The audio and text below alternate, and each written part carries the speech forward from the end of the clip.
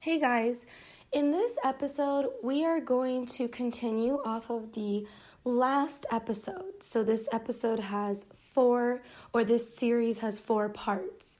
So if you haven't listened to the 0 conditionals yet, I recommend that you go back and listen to that first so that you can understand what I'll be talking about with the first conditionals.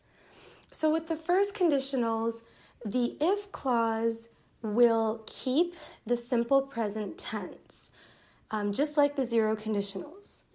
And the main clause will take the present future tense. So you're going to see that the main clause, so let's say our if clause is, if it rains, you will get wet. So we see our simple future of you will get wet. Okay, so that's pretty much the biggest difference between these is that if it rains, you will get wet. And we see that we can use this in different situations, different scenarios, similar to the 0 conditional. Now we're just going to change one simple thing and talk about what will happen.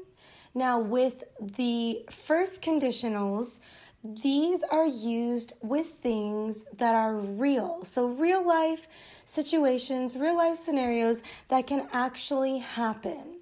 Same with 0 conditionals. Those are facts, those are truths, things that really happen.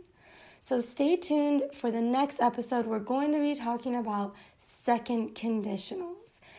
And I also have videos about this, so you can find them on my Facebook page, English Teacher Monica, or on my YouTube channel, English Teacher Monica.